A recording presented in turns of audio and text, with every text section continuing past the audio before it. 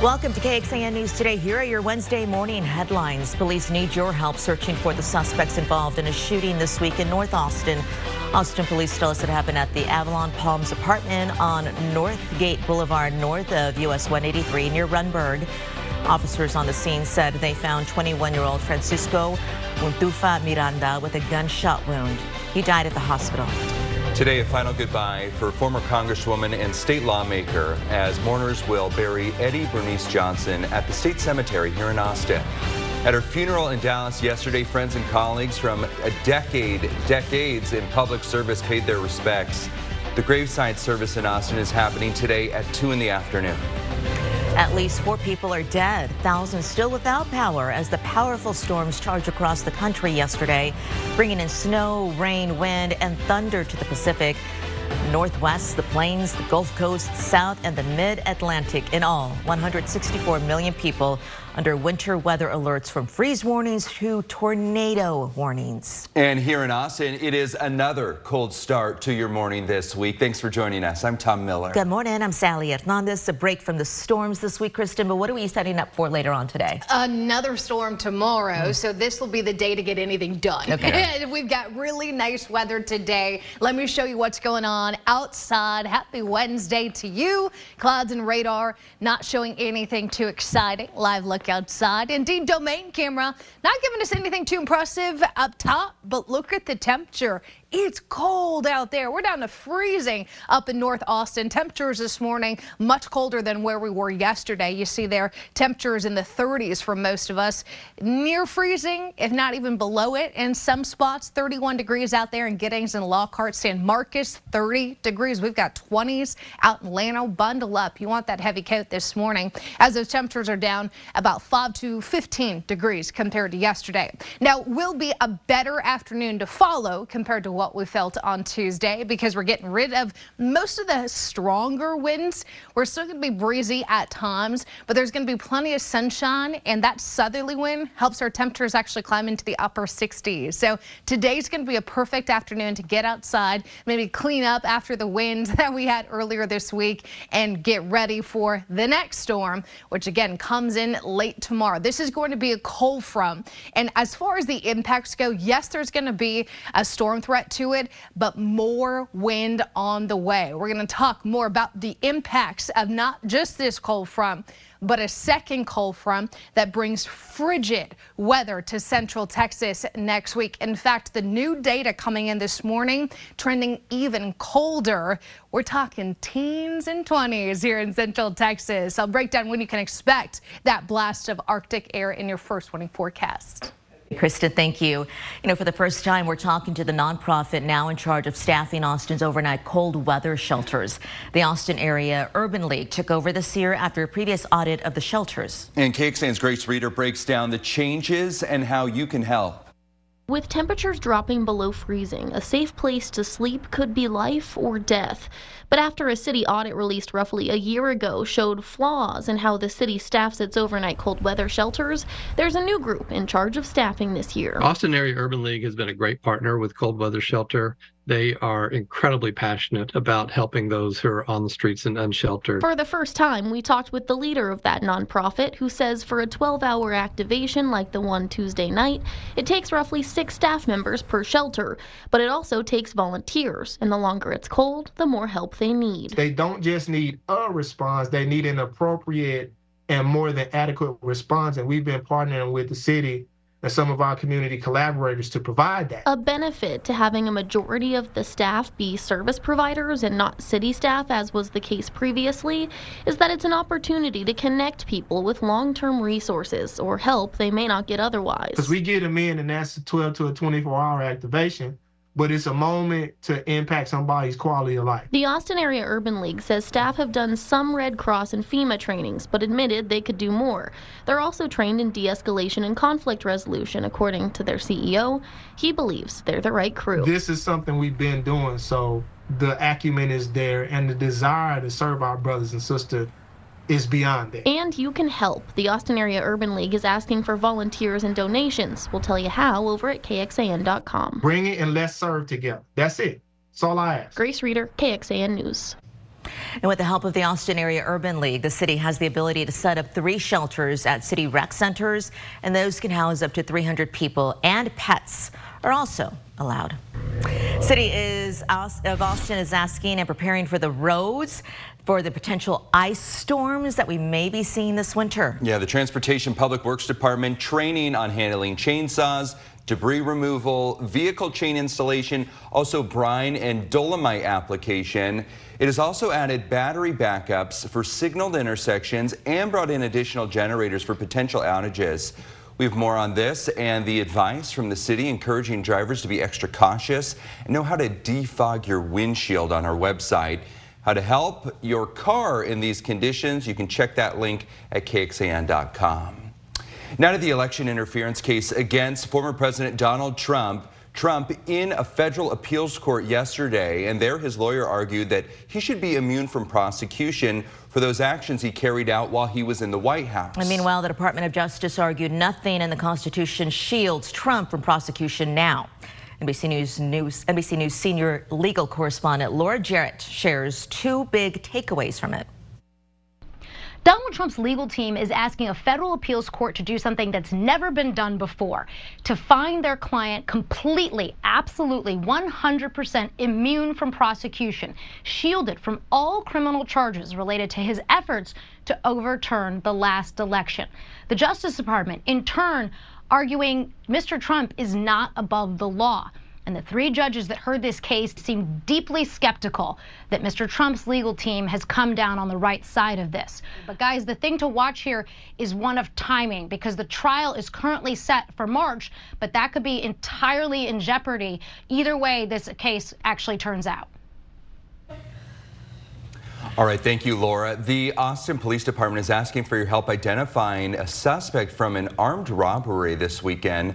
Police say the person you see in this video here demanded money while threatening 2 employees with a gun at the Matamoros taco truck. This off the I-35 southbound frontage road on Saturday. Happened around 1 in the morning near Runberg Lane. Anyone with any information asked to contact police. There's new security video capturing the moment a downtown Fort Worth hotel exploded, what the fire department says caused it. And the deal Mexico wants made to help bring down the number of migrants crossing. A list of demands that country has for the U.S. Good Wednesday morning. This is a live look up north from our Indeed Domain Tower camera looking over Q2 Stadium and North Austin. Happy to have you here with us as we kick off another day. There's some new security video capturing the moment a downtown Fort Worth hotel exploded. Fire department blaming natural gas. Well, you don't see the explosion. You can definitely hear it the moment it went off.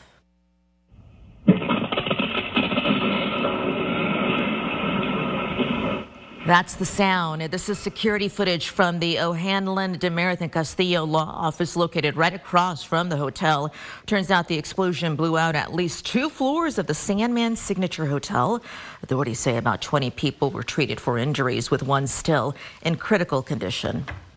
I will tell you with confidence that there's been a lot of social media reporting on different things that are nefarious in nature, and we have found no indication. We have found no indication, and I spoke to City Council earlier today with Chief Noakes from the Police Department, and we have no indication that there's any purposeful intent to cause harm here. Authorities say rescuers found several people trapped in the basement. Firefighters with dogs searched the rubble overnight, but the chief said that there's no indication anyone is missing. Efforts to help out a beloved local restaurant owner in his time of need as the Pflugerville community is rallying behind one of their own. 5 family members now in custody after a former Williamson County judge and his wife were killed. Good morning, all. Happy Wednesday. A thriller in Cincinnati. Texas men's basketball looking for their first conference win of the year, and it went down to the wire.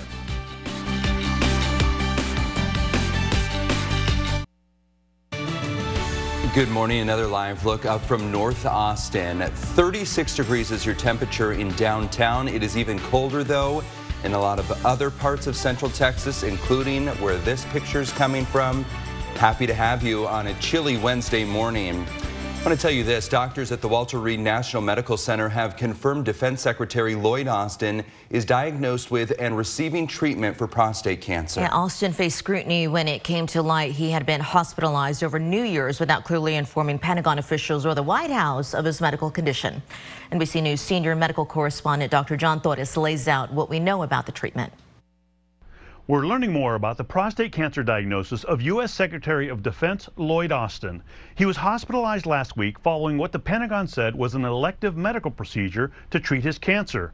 While normally very safe, there were some complications reported. It's important to know prostate cancer is the leading cause of cancer in men and even more prevalent among African American men. More ahead on his diagnosis and procedure on Today. Okay, Walmart wants to expand drone delivery, and the Dallas-Fort Worth Metroplex will serve as the ground for it. Yeah, the retail giant announced it's going to expand drone delivery to 1.8 million additional homes in the DFW area.